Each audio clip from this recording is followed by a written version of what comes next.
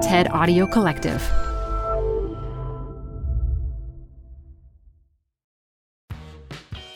You're growing a business, and you can't afford to slow down. If anything, you could probably use a few more hours in the day. That's why the most successful growing businesses are working together in Slack. Slack is where work happens, with all your people, data, and information in one AI-powered place. Start a call instantly in huddles and ditch cumbersome calendar invites. Or build an automation with Workflow Builder to take routine tasks off your plate, no coding required. Grow your business in Slack. Visit slack.com to get started. This episode is brought to you by Progressive Insurance. What if comparing car insurance rates was as easy as putting on your favorite podcast? With Progressive, it is. Just visit the Progressive website to quote with all the coverages you want. You'll see Progressive's direct rate, then their tool will provide options from other companies so you can compare. All you need to do is choose the rate and coverage you like. Quote today at Progressive.com to join the over 28 million drivers who trust Progressive. Progressive Casualty Insurance Company and Affiliates. Comparison rates not available in all states or situations. Prices vary based on how you buy. Hi, I'm Ben. I suffer from a condition called writer's block. It strikes when I'm at work. That's why I choose Canva Magic Write. It works fast, generating text in seconds, thanks to AI. Common side effects include increased productivity, compliments from coworkers, feelings of satisfaction. Now I can say bye-bye to writer's block. Ask your boss if Canva Magic Write is right for you at canva.com, designed for work. Canva. Hey, Work-Lifers, it's Adam Grant. This is Taken for Granted, my podcast with the TED Audio Collective. I'm an organizational psychologist, and this series is about rethinking assumptions that we often take for granted about how we work, lead, and live. This is my second conversation with CEO extraordinaire Indra Nooyi, who led a remarkable transformation of PepsiCo. We recently sat down on stage for a live conversation in the Authors at Wharton series that I host. Along with dispensing her trademark sage advice, she was a riot, so buckle up.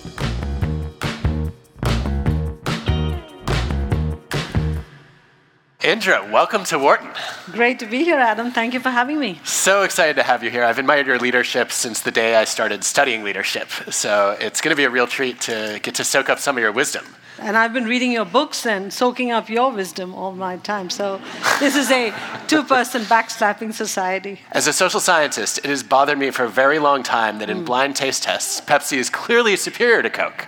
And yet, people still have more affinity with the Coke brand in certain ways. And one of the things I learned from your book is that you don't care. Why not? Because at some point you've got to sit down and say, how much money do you want to spend on getting the brand to win in the marketplace head-to-head, as opposed to building out a portfolio that's really in tune with where the consumer is going. There's no point taking a legacy business and putting too much money behind it to get to an end goal which is questionable anyway. So you've got to know when to rethink the paradigm that you're operating in. Well, I'm a fan of rethinking in many ways, but this seems like blasphemy. Like, how could you say we're okay with being number 2 in a market? What CEO does that? Well, why are you looking at just one brand? That's the first problem with the way you look at the beverage business. About 25 years ago, the market used to be 80% sodas and 20% all other beverages. Today, it's about 40% sodas and 60% other beverages. If you get locked into comparing brand Coke versus brand Pepsi, it's like, yesterday's business when the market's going away from you and going into the future businesses. So you've got to look at the overall beverage business to the overall beverage business. And just for your information, Pepsi has Lipton Iced Tea, number 1, Gatorade, number 1, Starbucks Frappuccino, number 1, Aquafina doing pretty well. So you've got to really go with the times. The best example is people say that the red beverage is timeless, the blue beverage is timely. I'd rather be timely than timeless. Interesting. So we have some MBA students in the audience. I am often critical of that choice of paths, particularly if they did an undergrad business degree, wondering who needs 6 years of business education? That I agree with you. Okay, good. 100%. Either you do an undergraduate in business and do your postgraduate in something completely different, or you do your undergraduate in something which has a hint of science and then do your MBA. I honestly believe that you're right. 6 years is too much. Okay, but But you do see value in an MBA if you didn't study business as an undergrad. I don't know the MBA of today. Why are you hesitating? Let me tell you why. Because I think the MBA education needs to be redone, recast. The MBA degree that I got versus the MBA degree that exists today, I think needs to come a long way. So let me rewind, hit play, and come forward. When I went to the Yale School of Management and did a master's in public and private management, it was way ahead of its time. Because what Yale was teaching way back in 1978 was that companies are rooted in society. They have a duty of care to every society and community they're part of. So we have to think of all stakeholders and think of the impact of every company on every constituency it deals with before it sets its strategy of financial objectives. Some years later, Yale went to an MBA because that was considered the only way to get in the rankings, which I have a real problem with. But then, although Wharton does fantastic in the rankings, I've got to tell you. We don't care officially. Thank you. But then, if you fast forward now, this whole ESG, stakeholder theory, purpose has brought us full circle back to Yale's original goal of linking companies into societies. So I think Yale should never have walked away from masters in public and private management. And when I went to school, 1/3 of the cases were nonprofit, 1/3 was government, political, only 1/3 was corporate cases. So it was a great experience. I was studying about the Metropolitan Museum and when it was going through bankruptcy, how to recover. Those were fantastic cases, which sort of made you understand. The other thing, too, Adam, that bothers me is in business schools, we teach people not to be siloed in companies, how you should break down silos. But I think business schools and universities are extremely siloed. So I think we have to rethink in business schools how we redo the education so it's more practicing what we are supposed to be teaching. I think that's a valid critique, and I would love to see us take steps in that direction. I think we've taken some. We have a lot more work to do.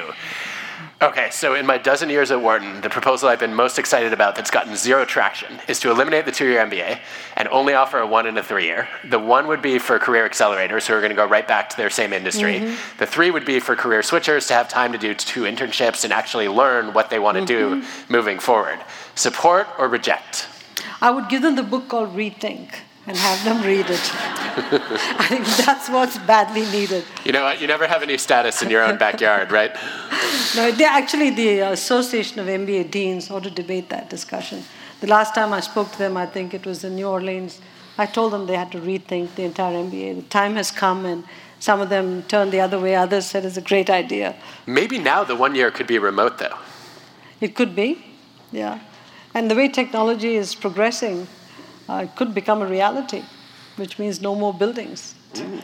All right. Well, then whose names will go on to non-buildings? I don't know how that's going to work. That's right. And I don't know how we fund this whole enterprise then, but that is a problem you could solve for us. That's okay. Right.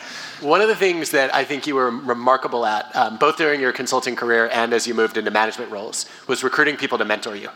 People who often were very busy, who didn't need more mentees. How did you do it? How did you get people to say, yes, I want to invest in Indra? I don't think I've ever asked somebody to be my mentor. People sort of pick me, and I think what I've learned over the years is mentors pick you, you don't pick them. And the reason they pick you is because they see something in you that attracts them to you, and they think that if they were to mentor you, support you, and accelerate your progress, they will also look good downstream. Every one of the people that has served as my mentor, supporter, promoter, whatever, even now will say, I had a part in her development. I helped her, move through these years of her life. And so I think you have to be careful about going to some stranger and saying, will you be my mentor? Which a lot of people ask me to do. I can't do it. The second is that if you are a mentee, supportee, whatever you are, you owe a duty of care to your mentor. So if your mentor is giving you advice, don't just listen to it the 1 year and let it go out the other year. Process it. And if you're not going to take the advice, go back to the mentor and say, look, you gave me this advice on this issue. Let me tell you why I didn't take it. Let me tell you paths B that I went down, and let me tell you why I did that. So you have to give respect to the mentor if you want to maintain the relationship. Very important. This is such invaluable advice on both fronts. I cannot tell you how many students I've had come into my office for career advice, and then they do the exact opposite of what I recommended, and I hear about it 6 months later. I don't care whether you followed my advice. I want to learn from what your analysis was. That's exactly right. And I also want to be able to say, now I told you so, instead of waiting until you take the job and then call me a year later and say, I never should have gone to that company. Oops. No, but people forget that this mentor-mentee relationship is actually a two-way, responsible relationship. Cherish it. Well, and on the first point, I think one of the things that's so powerful here is we hear frequently from our students, I feel like it's an imbalanced relationship. I have nothing to give back to my mentor.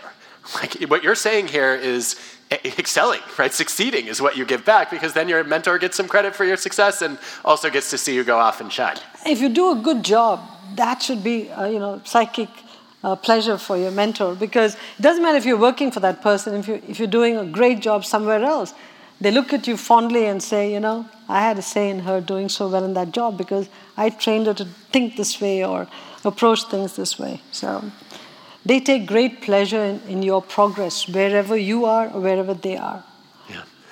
So you had a lot of supportive people surrounding you. You also had some people who did not necessarily see your potential. Talk to us about some of the biases you faced and how you dealt with them. Well, again, the time that I came into the corporate world, there were no women in consulting, maybe 2 women in BCG Chicago, which is where I was. And the only other senior woman was in Boston, and I'd never met her. So there were no senior women in BCG Chicago. And going over to client organizations, I don't believe I ever saw a woman in a client organization. So you enter rooms and there'll be 50 people in the boardroom or a conference room and you'll be the only woman. And half of it was my problem, Adam, because I walked into these meetings always and said to myself, I'm sure they're all thinking, what is she doing in this room? She's so different, comes from an emerging market, woman, on top of that, what is she going to contribute to us? So right off the bat, I dug a hole for myself and I said, I've got to dig out of this hole because I've got to prove to them that I have a right to be at this table. And so I would over-prepare. I would have every number at my fingertips. I mean, I was like a walking computer, which didn't exist then. I was that, the laptop, I was it. You're like a walking I was abacus. it. In those days, none of those existed, remember. So I would prepare, and I'd earn a seat at the table. And as you mentioned, my clothes were pretty interesting. And so they're looking at me saying, who is this person that you brought into the room to advise CEOs of big companies in consulting? And so I had to get them to overcome all of those negative screens and view me as just a brain sitting behind a table. And after the first couple of meetings, they would always turn to me first. And so I think I benefited from the fact that people are willing to look past the superficial stuff and get to the crux of the matter, which again I'd say only in America. And I was a beneficiary of all of that. So the fact that I was the only woman in most cases, I probably experienced less bias than many people experience today. Because people actually wanted me to succeed, to say, it's a novelty. Let's see how we can have us succeed. Wow. So this idea that you were going to prove yourself and you had something to prove, I think you're preaching to the choir here. Our own Samir Nur Mohammed, who's I think sitting right there, has done some brilliant research on underdogs and how when people underestimate you or when people doubt you, if they're not credible, that fires you up. Yep. And it leads you to say, you know what, I'm going to show you. Mm-hmm. Where it's much harder is when the people above you are credible, where they've accomplished a lot, where they're very senior, and they're questioning you. And who are you going to trust? Like your own confidence that you can do it, or this very senior person who thinks you can't? How did you deal with being an underdog or being underestimated in those situations? At the end of the day, I can only rely on my competence, my knowledge. So, like I said, I was over-prepared. But let me tell you how I prepared. If this was the assignment I was given, I always levitated and defined my assignment to be that much bigger because I wanted to understand every linkage between what I was given to how it was going to impact the enterprise as a whole. So I always zoomed into my assignment and zoomed out to see how the impact was going to be measured across. So whenever anybody talked about something, I said, just a minute. It's not going to help the company because if I took what I was doing plus what person A and person B was doing, the combination that I'm suggesting is way better than the combination you are looking at. But maybe I'm missing something.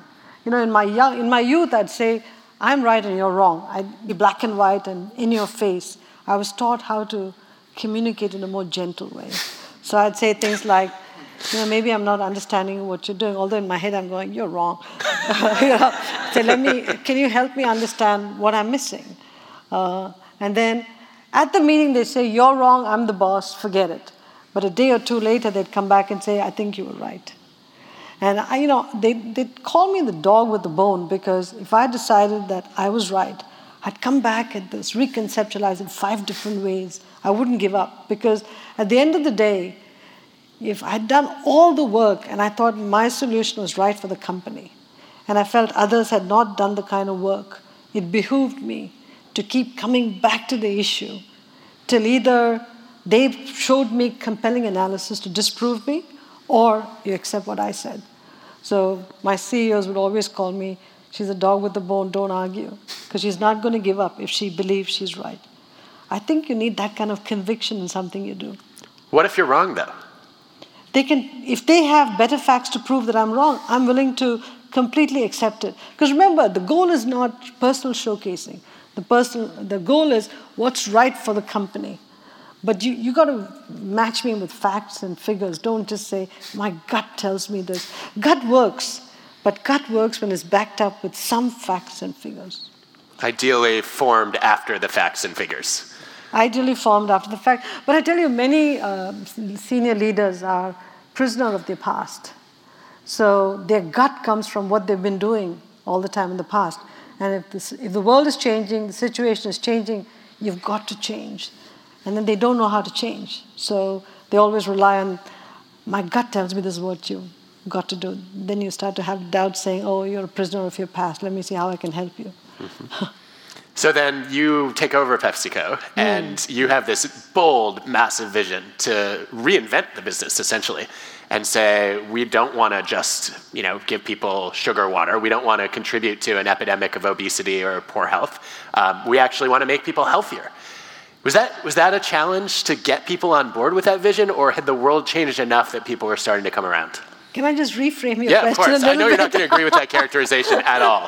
No, so please correct it. Let me reframe your question to say that the portfolio was made for a time when that's what people ate and drank. I came in saying consumer tastes are changing. I want to take what I call a fun for you portfolio and make it better for you and good for you also, so that the consumer had infinite choice.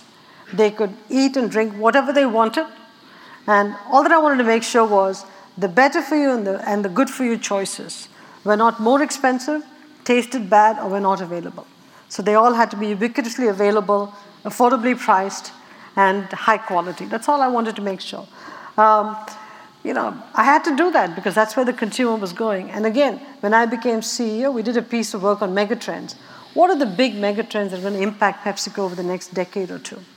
And then future back, if you work on it and say, what do I need to do today to cater to these trends? Because it takes a while to get the R&D and all of the disciplines in place, the product launches, the innovation. So that megatrends work was my true north. And once I got the board to buy into the megatrends, it was very easy for me to devise the strategies and the plans to address the megatrends. So it was relatively easy, and now it was selling it to the rest of the people in the company. And the question is what words to use. This is where I think using the words that speak to people's heart is more important than speaking to their minds. And so performance with purpose was born. And how do you continue to deliver performance? Because PepsiCo is a performance machine. But do it with a way to ensure human sustainability, environmental sustainability, and talent sustainability. And that was purpose. Nourish, replenish, cherish. So when you put all of them together, it spoke to the employees, and we got most of them to buy into it. The few that didn't, we had to work on them. I thought it was such a compelling example of what our own Drew Carton would study around creating a truly vivid vision that people can see the future, they can taste it, they can touch it, as opposed to a bunch of abstract words. How did you get there? Because we know from Drew's research that so many people get promoted on the basis of their abstract strategic thinking skills, and then it becomes very difficult to tell the vivid story and really lay out the narrative for who we're going to become and what our products are going to look like. So how did you develop that over time? Did you just wake up one morning and say, aha, Nourish, replenish, cherish. My work here is done. Wow, God. So remember, when I was president of the company, going back to 2000, I was still managing all of the corporate functions. I mean, I had 16 reports or something like that. I had every corporate function that reported to me. So I was already thinking about the future of the company. And there were some very interesting findings. Nobody consumed the PepsiCo product before 10 a.m. in the morning because we didn't have a breakfast product. We didn't have a breakfast beverage. Tropicana was our first acquisition that got us into the pre-10 a.m. day part. And the one aha was prior to 10 a.m., people only consumed, by and large, good-for-you products. So it was a healthy day part, and we needed our brands in the morning. So all of a sudden, the wheels start to move, saying, we better get that day part filled in. Quaker Oats came in. Quaker Oats, actually, we were more excited about the Quaker trademark than Gatorade because it gave us an inroad into the morning day part. So once we filled out the morning day part, you start saying, what else do we have to do to keep this company healthy and growing? So as you go in piece by piece by piece, you realize exactly what you have to do. And at that time, we got a letter from some coastal senators in the eastern seaboard to all of the companies in the consumer space saying that too much plastic is washing up on our shores. How are we going to address this? I took it personally because I said, this is our seashores, so we have to do something about it as opposed to let the others worry about it. Everything became personal for me. So we started to think about all of these issues and say, we have to do something. We have to do our part to make the portfolio healthier overall because obesity was becoming a big issue, address these issues like plastic. And I grew up water distressed in Madras. There was no water in Madras. And the fact that we had a plant in the outskirts of Madras going deeper and deeper into the aquifer and taking out water to make Pepsi bothered me. So I realized we had to get much more water efficient. So the whole nourish, replenish, cherish was personal to me. And I concluded on something there, Adam, if I may. If you want to execute purpose, and all these ESG things we're talking about, which are a form of purpose, either the CEO feels it deep down inside because of a lived experience, or they're a convert because they've seen it all and now say, boy, I've got to do something different. Or the third group do it just because there's an external force. And if you take away the external force, I believe a large number of CEOs won't do a damn thing. And that is a problem. And we have to bring them back to business schools to teach them how to run companies the right way. Well, I know a highly rated business school that would be very glad to have that class if you were to teach it. I think your next book should be on that. Another bestseller, New York Times bestseller. Every list bestseller. It's a valiant effort, but I think Indra, as somebody who's actually led a Fortune 500 company, is much more qualified to deliver that particular message. So what would you teach? What would you say to those CEOs? I know you're doing a lot of this work as part of the B team, but what do you think is the most compelling message to start opening their minds? One of the things I made some of my PepsiCo senior executives do, I said to them, look, if you're going to talk about obesity, don't talk about it from the offices. Go out into the communities and see what's going on. Look at markets where people are obese. Look at how they live. Look at what happens in diabetes clinics. This is in spite of the fact that only 2% of the calories came from beverages, from our beverages. So it's not that I was worried about just our beverages. I think it's a broader societal issue. And there's a downstream cost to society. And all companies have to work on it. So I took the bold step of addressing the industry association and saying, it's not one company that has to do something. All of us together have to act in unison to improve the food supply. And so we committed to the Healthy Weight Commitment Foundation, committed to take out 1.5 trillion calories in 5 years. In reality, we took almost 6 trillion calories out of the US food system in a matter of about 4 years. And so I think that industry working together with a very clear idea of where we need to go can actually make a huge difference. And too often, I think we've got to bring CEOs together and say, you're better suited to solve societal problems than governments are. Because you're all engines of efficiency. You're big. I mean, as I've always said, companies are little republics. The 160 billion put us up there. So you look at it, the statistics that way you go, big companies are little republics. They are engines of efficiency and effectiveness. They ought to be able to move mountains faster than a political system can. So why not us band together to get to the right change? Well, I love that vision. The metaphor calls to mind, though, another challenge, which is too many of those little republics are run by miniature dictators who are basically power hungry and trying to get their employees to sell their souls and work nonstop and not care about their families. This is another huge issue for you. I think the challenge is where to start, right? So are we going to reimagine organizations and say, forget the 9-to-5 workday, forget the 5-day work week? Like where would you begin if you were rebooting? I think the pandemic is forcing us to rethink everything. You can't take what people are saying today as the answer, because we went from everybody going to work, everybody in lockdown. We're trying to figure out what's the resting point. We don't know what it is. All right? The first CEO who comes and says we're going completely flexible, office space is going to come a-begging, and there's a game theory principle here, which is everybody has to say everybody's going to come back to work, and then quietly exit the office space market. So I think people are waiting to see how to play this commercial office space market. Wow, I had no idea that was happening. Is this how CEOs think?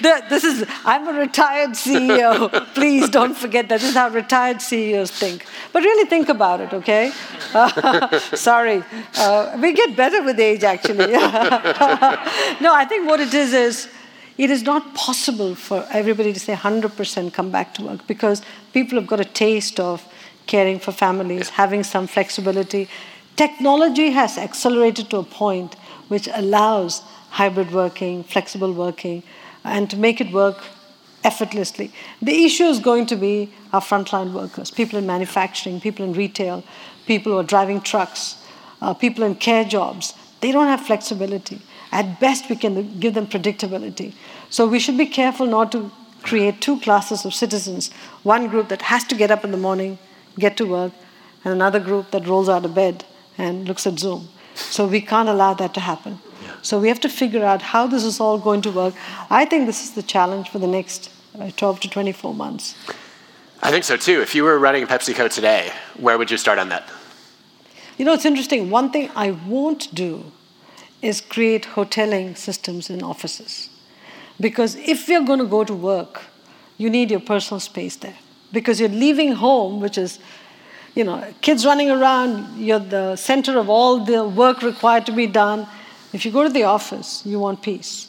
But now if you're sitting in a hoteling system where it's not your place, you plug in your computer wherever you want and start working, it doesn't feel quite personal to me. So hoteling, which was in effect in the last few years, may have to be revised into some workspaces. I think it'd be impossible to hire and retain the best and brightest without some flexibility. I think it'd be impossible to hire and retain young family builders and women without some flexibility. And so we're going to be writing the rules of the future of work quite a bit in the next 2 years. But I just hope, Adam, all of these committees on the future of work, some of which I'm a part of, don't just talk about robots and cryptocurrency and technology, but also talk about role of women, role of families. How do we go back and rewire the social infrastructure of the country? How do we do that? I hope all of that is part of the future of work. I hope so too, which begs the question, what are you up to now? The moonshot, just to set up a care economy. But beyond that, I sit on the board of Amazon, which is, a lot of fun. I'm learning a lot. I sit on the board of Philips, Memorial Sloan Kettering, the International Cricket Council. I teach up at the Military Academy in West Point. So my plate is full. I'm having the time of my life. The only thing I'm missing is my quarterly earnings pressure. That was a joke. It almost looked like you were savoring that for a second.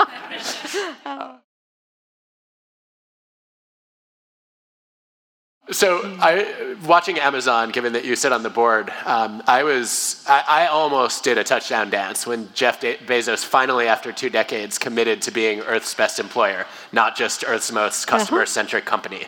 Why did it take him so long? And what can we do to accelerate more leaders down that path? I don't think, I've been on the Amazon board for 2 years, and long before Jeff articulated being the Earth's best employer. I think it's very easy to put out a set of words. If you don't have the programs to go behind it, it's a problem. I think what Amazon is constantly looking at is, if we say we're going to be the Earth's best employer, what does it mean? And can we deliver on that? So the company is consumed by that. On customer centricity, they figured it out. On the employer piece, everybody's focused on that. What does it mean? And is it an absolute number? Is it a relative measure? How are we going to make sure that the pay, Amazon was always one of the highest paid minimum wage, $15, Amazon committed first. Educating its employees, giving them the opportunity to go get a college degree, major commitment. They're raising the wages again. And so Amazon is trying to figure out what's the basket of pay and benefits that their workers need to remain happy at Amazon. And so I think they have all of the work done now, and they're implementing it. So you're saying the talk followed a little bit of the walk? I think the public talk, followed a little bit of the walk, which is, I think, the way it should be. Yeah, I think so too. So we're gonna go to some audience questions. I've asked a few, but there are more coming.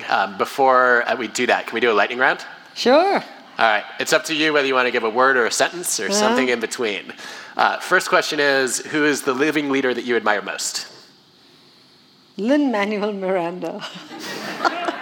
Okay, I have to follow up. Why? The fact that he can rap the way he does, the whole play. I keep trying it, I can't do it. You've tried? I've tried, doesn't work. All right, we'll ask for a demo tape later. No.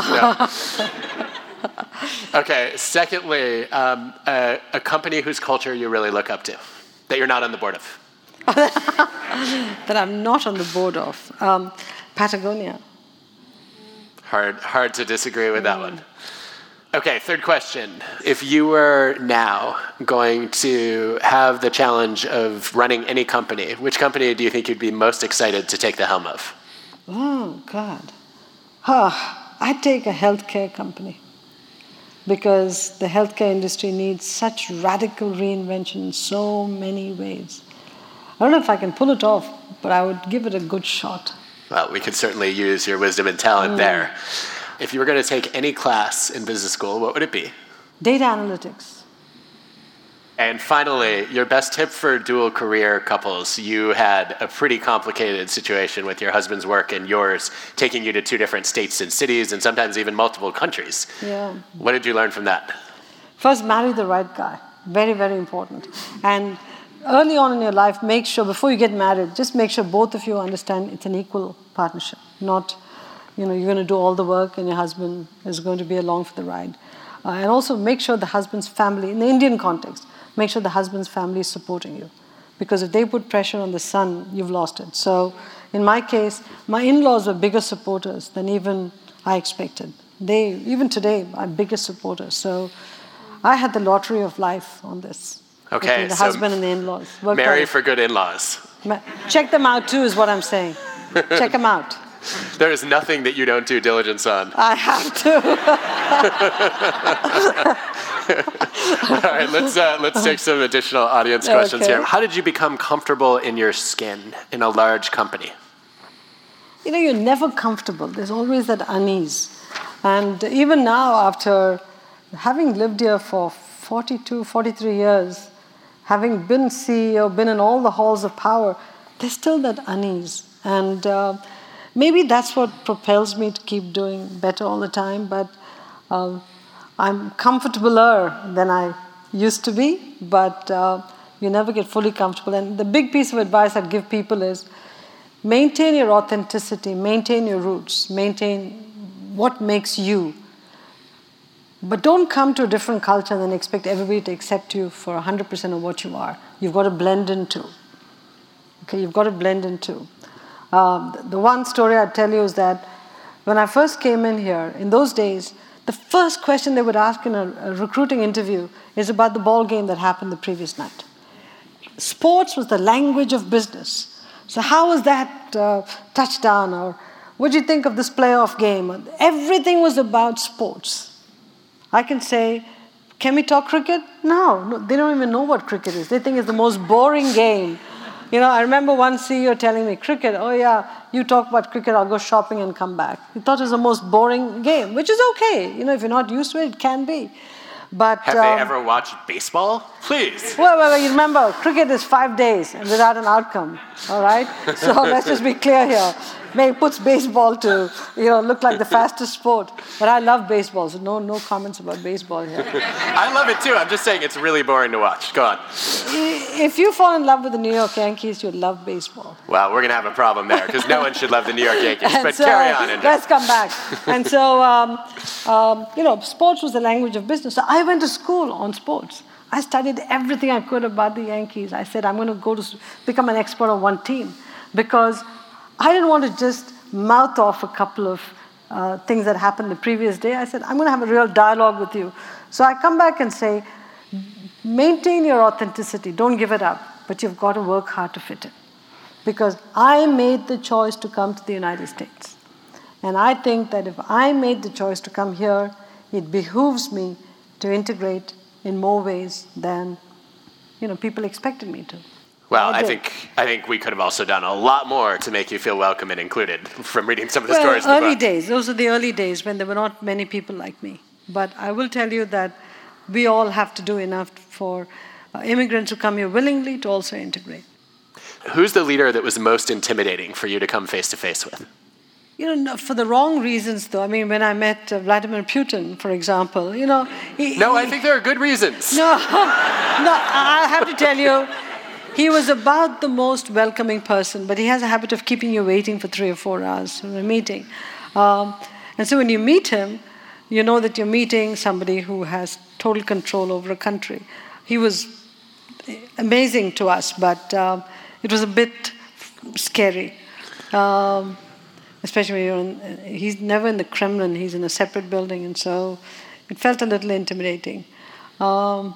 Anybody else I felt intimidated by? No. Even Putin, it was like oh my God, so this is the great Putin, like that sort of a thing, The rest of it, remember, you're going there, you're giving them jobs, you're making investments. So you have a little bit of an upper hand there. So anywhere you go, you're going in with some swagger. Well, you've made it when you have the upper hand on Putin. Yes. You have, let me put it this way, you're not terrified. You have a little bit of swagger. Okay? That's all. I wouldn't take out the word terrified totally, but I'm not scared to death. And then a favorite question that I like to ask every one of our authors who visits, is there a piece of bad career advice you got at some point? People who said I should have stayed in consulting, that was bad career advice, because I think there's a time to get out of consulting. When I was leaving Motorola to come to ABB, there were some that felt going to ABB was going to work for an individual, while staying in Motorola would have been working for an institution, because I was following one person from Motorola to ABB. I followed my heart and my gut, which said, follow the individual, because he's such a great mentor, such a great supporter. Had I stayed in an institution, I don't know where I would have been. I think about that often. So, look, people can give you all kinds of bad career advice. It's how you process it and what you do with it. I just want to say it's been such a delight to have you here. One of the reasons I became a professor is I think I'm unemployable, cannot imagine having a boss or working for someone, but I would work for you. And oh my God. that is a mark of the respect I have for you as a leader from a competence perspective, but especially how deeply you prioritize the well-being of the people who work for you and also who are affected by your products. I think that's so rare. I think that's something we need more of in the world. And I think you are the role model that we need many, many more leaders to follow. Thank you, Adam. Thank you, Indra. And then in closing, I would love to give you a chance to give some advice to our audience. As you embark on your job, put your hand up for the most difficult assignments. Nobody remembers you for doing and maintaining an easy assignment.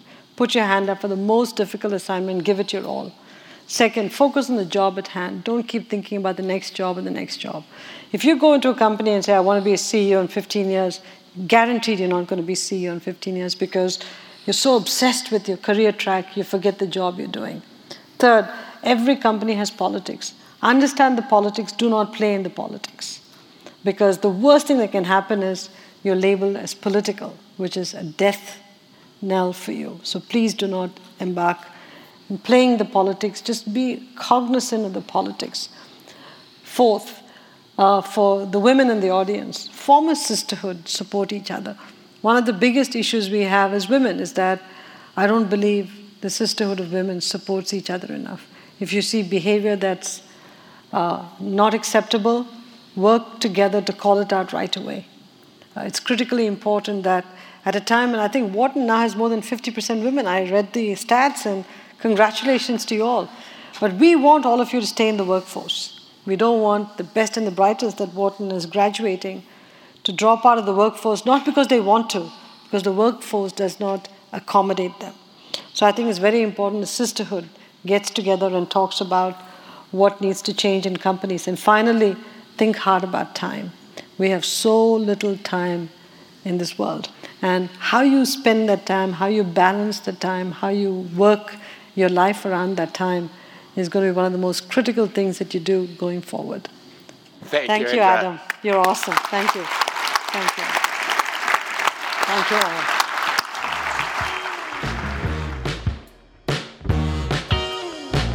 Next time on Taken for Granted, Nobel laureate Esther Duflo joins me to talk about how to fight poverty with data and how to motivate people. You wrote at one point that economists are like plumbers. Well, plumbers are really helpful.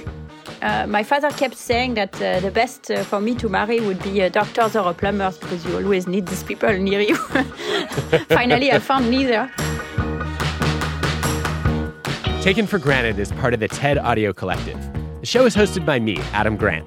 Our team includes Colin Helms, Eliza Smith, Asia Simpson, Michelle Quint, Banban Cheng, and Anna Phelan. This episode was produced by Cosmic Standard and mixed by Jacob Winnick. Original music by Hansdale Hsu and Allison Leighton Brown. For more from Indra, check out her book, My Life in Full.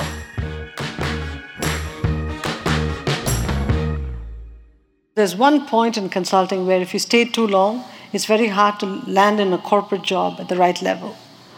Just before you make partner, you should leave.